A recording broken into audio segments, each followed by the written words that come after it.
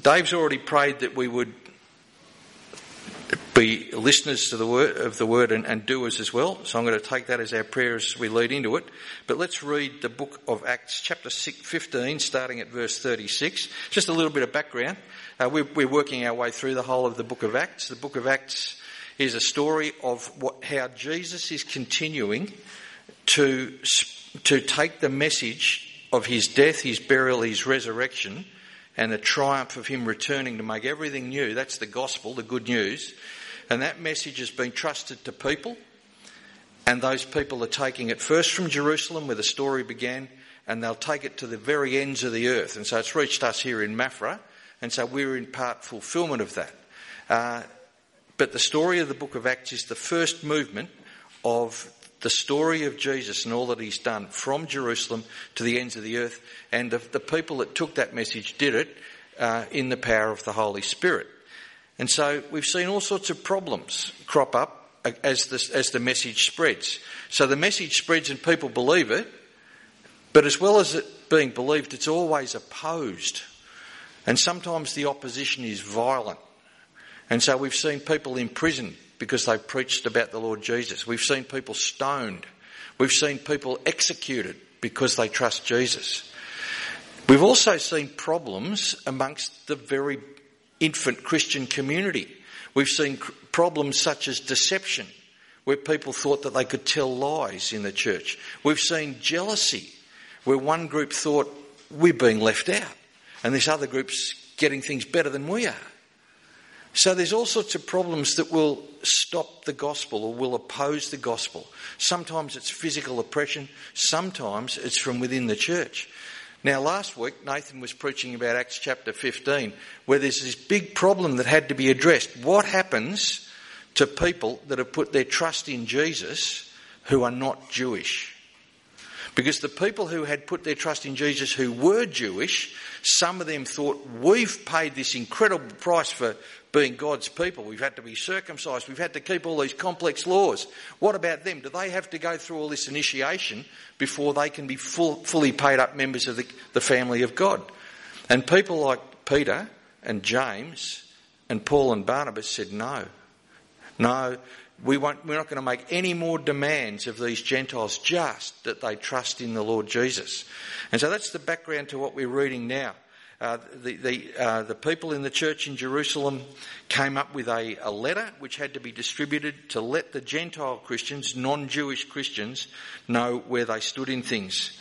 And so all of that's taking place in Jerusalem, and so we get to chapter 15, verse 36. After some days, Paul said to Barnabas, "Let us return and visit the brothers in every city where we proclaimed the word of the Lord and see how they are." Now Barnabas wanted to take with them John called Mark, but Paul thought best not to take with them one who had withdrawn from them in Pamphylia and had not gone with them to the work. And there arose a sharp disagreement, so that they separated from each other. Barnabas took Mark with him and sailed away to Cyprus. But Paul chose Silas and departed, having been commended by the brothers to the grace of the Lord. And he went through Syria and Cilicia, strengthening the churches. Paul came also to Derbe and to Lystra. A disciple was there named Timothy, the son of a Jewish woman who was a believer, but his father was a Greek. He was well spoken of by the brothers at Lystra and Iconium. Paul wanted Timothy to accompany him, and he took him and circumcised him because of the Jews who were in those places, for they all knew that his father was a Greek. As they went on their way through the cities, they delivered to them for observance the decisions that had been reached by the apostles and the elders who were in Jerusalem. So the churches were strengthened in the faith, and they increased in numbers daily. So some big challenges in this text, isn't there? Separation and disagreement, but also the challenge of what to do with someone if they want to be involved in ministry to Jewish people. We see an example of determined devotion here. Now, I don't know if you know it, but Ukraine is not the only war in the world at the moment. It's a bit hard to keep up with all the wars in the world, but there's one that's been going on in Syria, which is now into its 12th year. It's gone well off the pages of the newspapers and so on. But Christians in northeastern Syria are suffering from three main sources. There's Turkish military airstrikes, the local Kurdish Muslim population, and the terrorist violence of the Islamic State. The Syrian economy is on the brink of collapse. 9 out of 10 people in Syria are living in dire poverty. Thousands have left the country. But I read a story during the week from the Open Doors website. Open Doors is a Christian organisation that helps people in these difficult places. And it tells the story of a man who is called Anwar. That's not his real name. His real name has to be protected. But he grew up as the Sheikh, a son of a Muslim leader in a strict Islamic sect. He was told as a child he mustn't speak to Christians. And he says, I was sure that Christianity was a lie. I wasn't supposed to let any Christian enter my life. But then he went to college and he met a Christian girl who told him about Jesus. Initially he mocked her, but she persevered. And so this young man was so disillusioned with his upbringing and the faith that he thought Christianity might be worth a try. And that was the turning point in his life, the moment that his hopelessness turned into hope. And this is his testimony now. Jesus is everything to me. My brother, my companion, my best friend. And we've just been singing that. Anwar's testimony. Jesus is everything to me. My brother, my companion, my best friend. So in the midst of crisis, in the midst of great suffering, the gospel is still changing lives. And people can testify to the life-changing nature of this message of the Lord Jesus. The book of Acts shows us that even in the midst of opposition and oppression, the gospel keeps going out because the message of Jesus will be carried to the ends of the earth. But now there's a new plot twist. There's a new challenge. And the challenge is this. The megastar of the founding Christian movement and his loyal sidekick have split up. There's never been a greater preacher of the gospel than the Apostle Paul. Paul was a man gifted in friendship who attracted other people to him to take the message wherever he went. And those co-workers have become quite famous in Christian history, but there was no one with the effectiveness of Paul. And now Paul and Barnabas have had a ministry split up. Now imagine if that was written about today, if they had the newspaper, television and internet world that we live in, and the most famous Christian preacher in the world had just had this nasty split up with his well-known sidekick. Can you imagine the headlines? There would be some people who would be rejoicing. Now, the gospel went out at a time when they didn't have the media intrusion that we have. But Paul and Barnabas, our passage, please keep your Bibles open and follow it with me. Paul and Barnabas are carrying on. It's business as usual. They've been to this council meeting in Jerusalem to sort out this thorny problem of what to do with Gentile Christians. And once that's over, Paul says to Barnabas, let's return and see how the brothers are in all the places that we've been to. In other words, he wanted to check on their welfare. Paul was not a fly-by-night evangelist. He wasn't a one-night stand type of preacher where you just go in and you do your work and then you clear off and leave the fallout to other people to follow up.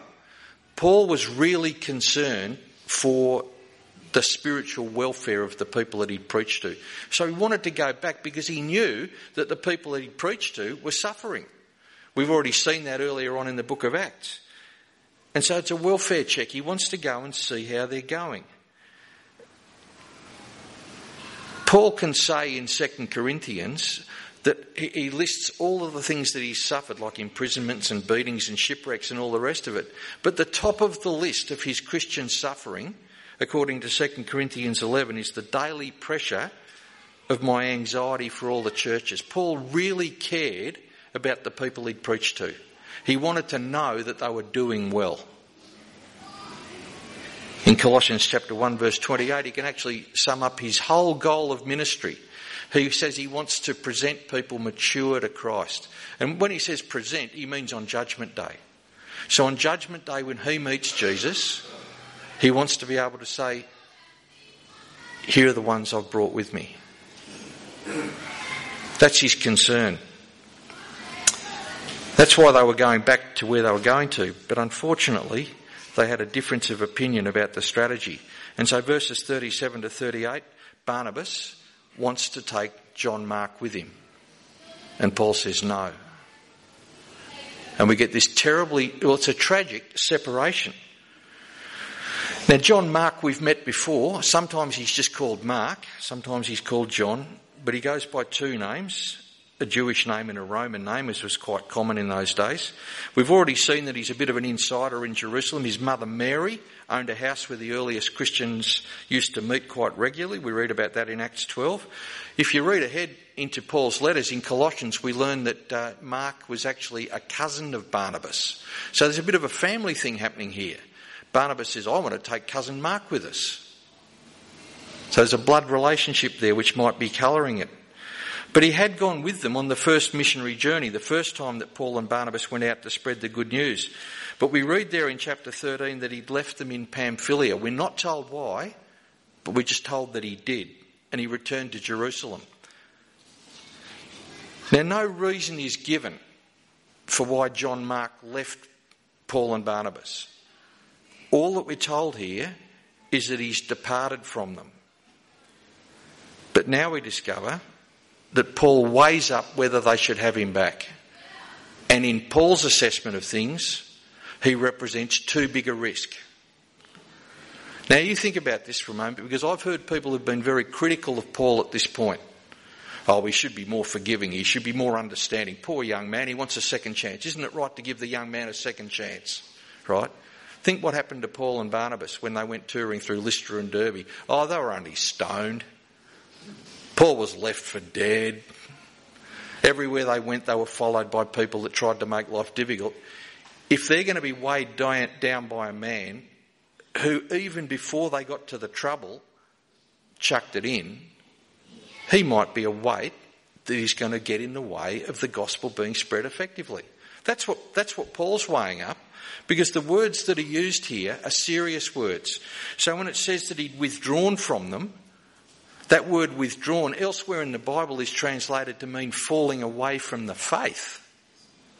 So it may be that John Mark's withdrawal from them back in Pamphylia was actually seen by Paul as an instance of a man wavering in his belief. Now, Luke doesn't seem to take sides in the way he tells the stories here. He doesn't seem to say Paul was right and Barnabas was wrong. So if you've formed a conclusion, well, good on you, but you're not actually getting it from what Luke says. You're making up your mind some other how. But Paul says he's failed to go with us to the work. We don't know why, but we do know that there was something about John Mark's previous performance that led Paul not to trust him. And so in verse 39 that leads to a sharp disagreement. In other words, they couldn't keep working together. And so there's a separation. And the only other time in the New Testament that word separation is used is when Jesus talks about married people not being separated. So what we're seeing here is actually a ministry divorce. That's how final this is. Now after this, in Luke's telling of the story of the movement of the gospel, we hear no more of Barnabas. Not a word in the book of Acts. But what do we know about Barnabas already? Well, in chapter 4 we've read that he's got a nickname. Barnabas is his nickname. His real name is Joseph, but Barnabas means son of encouragement. In other words, he's good at coming alongside people and geeing them up, helping them find strength when the going gets tough. We've discovered that he's a generous person because he sold land that he owned and brought the money to the apostles to help the poor people in Jerusalem.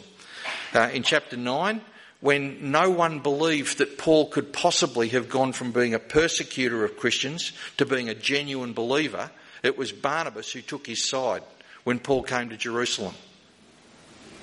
So he's an encourager, he's generous, and he's someone who takes the tough decisions. He's courageous and he's loyal. In chapter 11, we're told there that he's a man full of the Holy Spirit and faith. He's a good man. Now, wouldn't you want someone like that on your team? Wouldn't you? I would. There's lots more that could be said about Barnabas, but the profile that we get of Barnabas is that he's a good bloke. So what does this mean that he and Paul can't keep working together? It's tragic.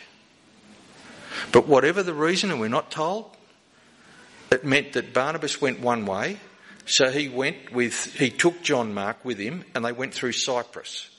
And Paul took Silas, another partner, and he went back to Asia Minor. So there's a sense in which the ministry was doubled. They were going to go through Cyprus anyway, so Barnabas and John Mark do that.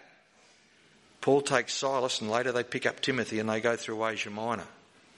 But nonetheless, reading this and just letting it sink in, this is tragic. Now, I'm a music fan. One of my favourite songwriters is Bruce Springsteen. Any Bruce Springsteen fans here? It's good. I see that hand. Thank you. Have you heard of Bruce Springsteen? Right. Bruce Springsteen started his performing career back in the 1960s, and there's something about him that inspires loyalty. So his fans are very loyal fans, and his band have been very loyal because he's been playing with some of these guys since the late 1960s. But in 1989, he decided he needed to pursue a new direction.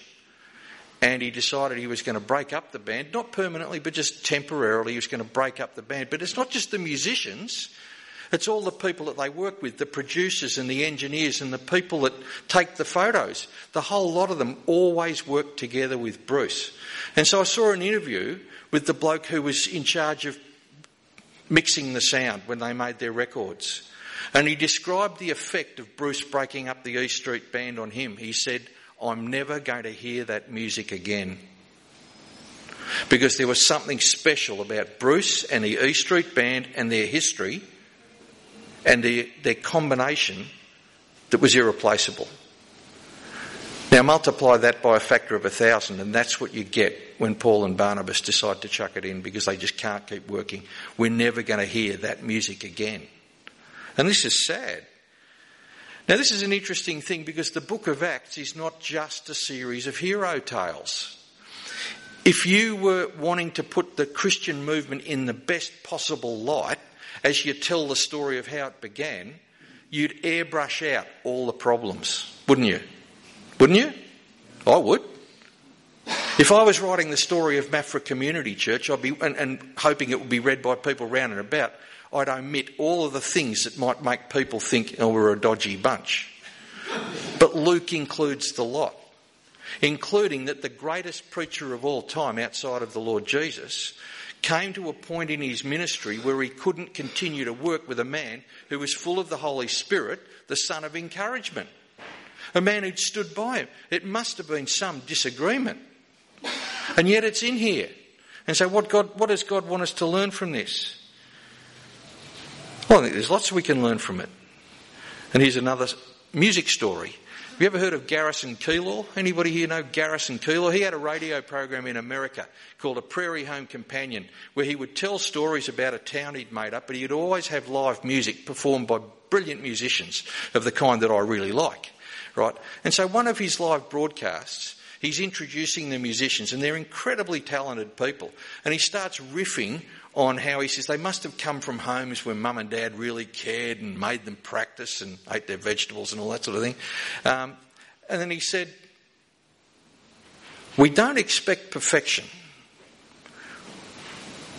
We're prepared to be surprised by it, but we don't expect perfection necessarily. And that's the thing with Christians. Don't expect your brothers and sisters to be perfect, because you're not.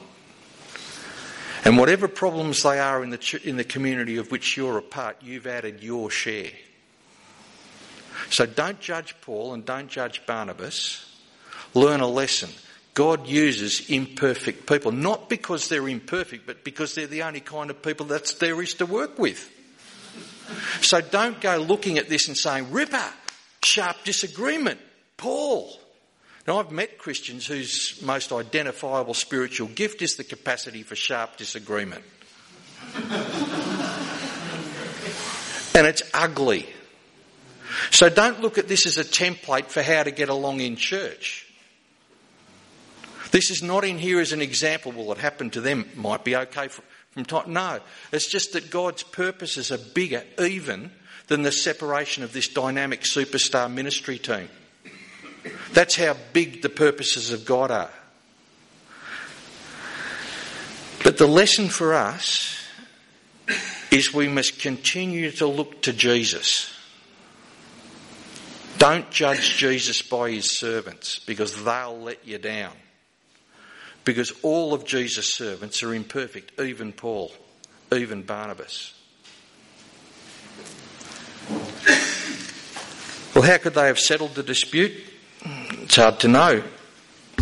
But how can we settle disputes? Paul later on in his career wrote letters to churches that were fighting and not doing so well.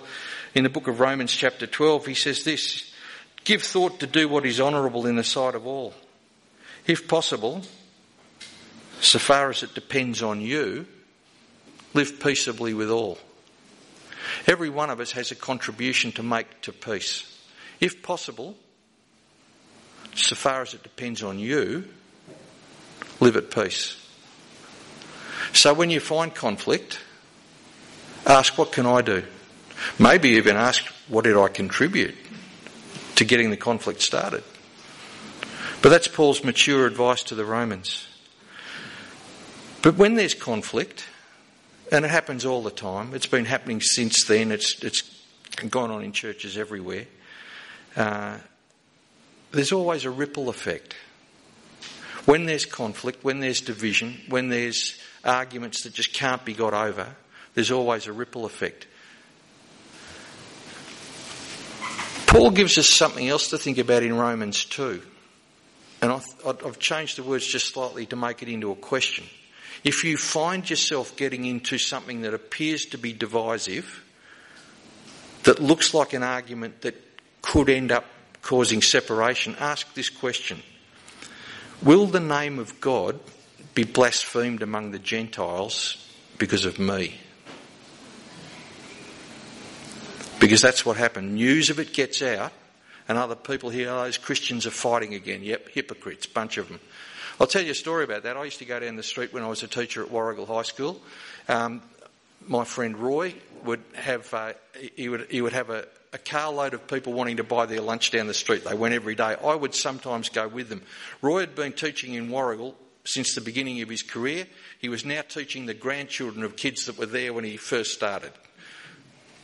He was an institution in the town. He knew just about everybody. And Roy was a garrulous sort of fella who would run a commentary as he was driving. And so we got to a stop sign and there was a median strip and there was a man there. And Roy looked up and he says, that bloke's not talking to his brother. Now, Roy was not a Christian. But he said, he's on one side of the church split and the other one's on the other side. Now, I'm not even going to tell you what the issue was. It's one that has affected a lot of churches. All Roy knew was that this bloke wasn't talking to his brother. The ripples go out. Ask before you make your contribution to division, will the name of God be blasphemed among the Gentiles if I pursue the course that I'm currently on? That's something to think about. As much as it depends on you, live at peace with everyone. Well, back to our reading, second part of verse 39. Barnabas took Mark with him, went to Cyprus. Paul takes Silas. And they go back to Asia Minor. But then down into chapter 16. Paul also came to Derbe and to Lystra. A disciple was there named Timothy. It's interesting that he was a disciple. That means he's a follower of the Lord Jesus, which must mean that when Paul preached in Lystra previously, Timothy became a Christian. So there was fruit. Even though Paul was stoned and left for dead, Timothy became a believer because the gospel is bigger than human adversity.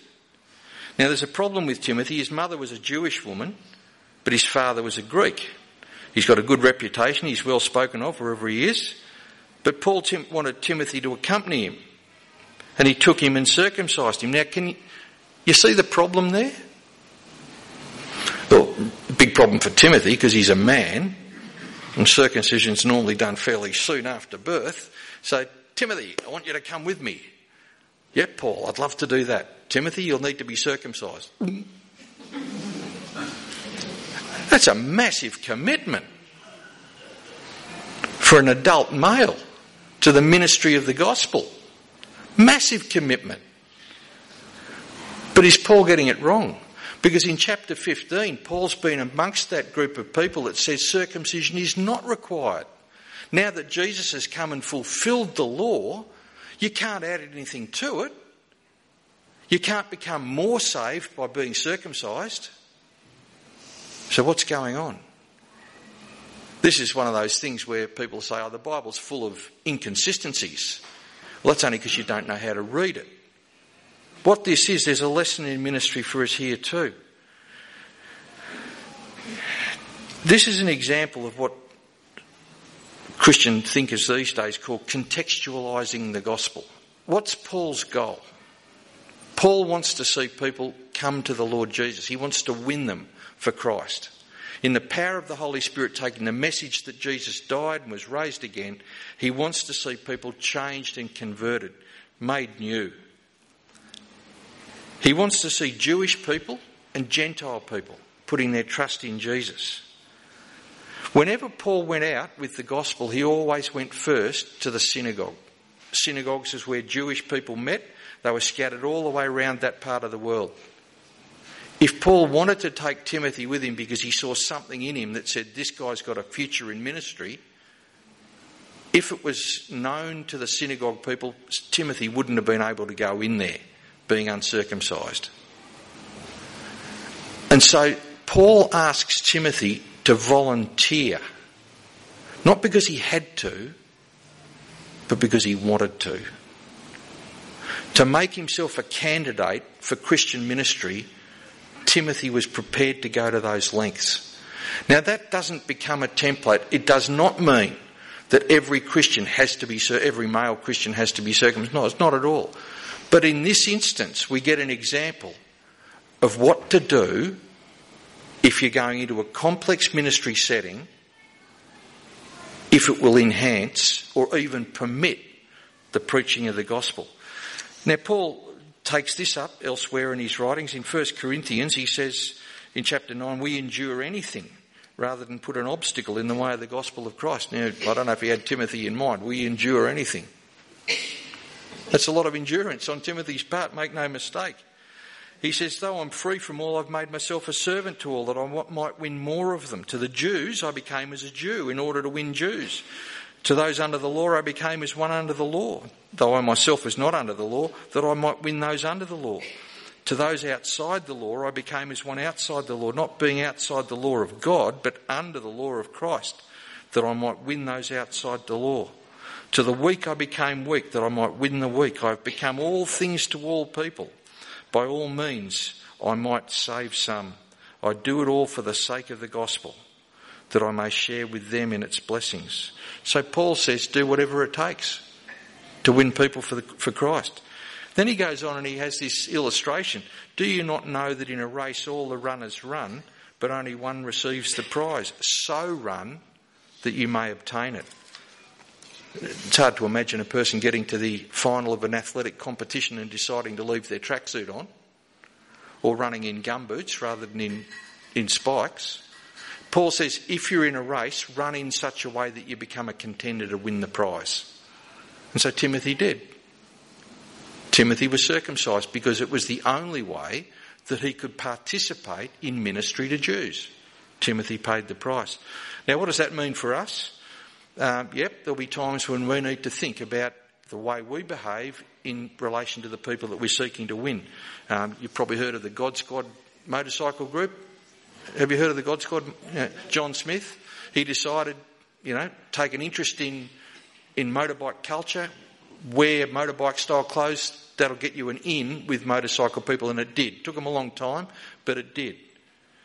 But not everything is okay as far as contextualising the gospel. Have you heard of the Children of God? They were a Christian cult group that were prominent in the late 70s into the 80s, and their founder Moses David came up with the concept of what he called flirty fishing, where he encouraged the female members of the sect to seduce men and tell them about Jesus after they'd had sex with them. That is not okay. So how do we get the context? How do we contextualise the gospel? It's got to be consistent with what the gospel requires of us. But it's also got to be done in a way that says we're confident that we don't need to mangle the word, we don't need to manipulate the word, we don't need to play on people's emotions. We'll just tell them the truth. Go to the word in the power of the Holy Spirit and exalt Christ and let him do the work. We don't need to manipulate people with these sorts of tricks and techniques. But there is a challenge for us in what we see in Timothy. What lengths are we prepared to go to see people won to Christ? Paul says he'll do whatever it takes within those parameters. Well, what about Barnabas and Mark as we finish? Barnabas must have continued to be active in ministry because Paul refers to him several times in his letters, and clearly they're diverse Christian communities, but clearly they knew who he was. By the time we get to Philemon chapter 1, Paul's clearly reconciled with Mark because he calls him a fellow worker. Now, who knows, but maybe Mark spending time with cousin Barnabas in Cyprus, Barnabas the son of encouragement, maybe whatever it was that stopped Mark ministering in Pamphylia, maybe Barnabas was able to help him through that. But maybe the time wasn't right for him to go with Paul. We just don't know, but we do know that later on we find that Mark has been restored not just to gospel ministry but to Paul. And Paul acknowledges him as a fellow worker. In fact, in 1 Peter chapter 5, in 2 Timothy chapter 4, Paul's writing from prison where he knows he's going to be executed, and he writes to Timothy, he says, "Get Mark and bring him with you." And he says, "He's very useful to me." So Paul and Mark were restored. But of course we know from Christian history and from the evidence of the letters of Peter that Mark worked closely with Peter, and that's why we've got a gospel called Mark. John Mark wrote down what Peter preached. So there's another lesson for us. Failure's not final. Mark failed them, but failure's not final. And so verse 5 tells us that the churches were strengthened in the faith, even as a result of this disagreement, even as a result of the separation. As they went through the churches, they were strengthened in faith, and they increased in numbers daily. See, the gospel is powerful, and it will have its effect. And God can transcend oppression and violence and imprisonment and execution. And God can even transcend Christians when they fight. Doesn't give us a reason to fight, doesn't give us an excuse for fighting. But the gospel is powerful, and it will go to the ends of the earth, and it will see people saved because it's from God, about his Son, and through the power of the Holy Spirit. So let's be part of it. Let's pray. Loving Heavenly Father, we do ask that you would help us to be people of whom it could be said that we would use whatever means we can to see others won to the Lord Jesus. We thank you for these challenging stories in the Bible, that they haven't been airbrushed out, they've been left in so that we can mull them over, think them through. Please help us to be very cautious of being part of disagreement and division and separation. Please help us to do whatever we can to be agents of your reconciliation. Help us to think very hard about what we can contribute to peace in our communities. Father, we ask that you would cause us to be like Timothy, to be courageous and devoted to the gospel to the point where we're prepared to make sacrifices. But we ask again that you would use us to see the gospel advance, to go out from here to the very ends of the earth. And so we pray these things in Jesus' name. Amen.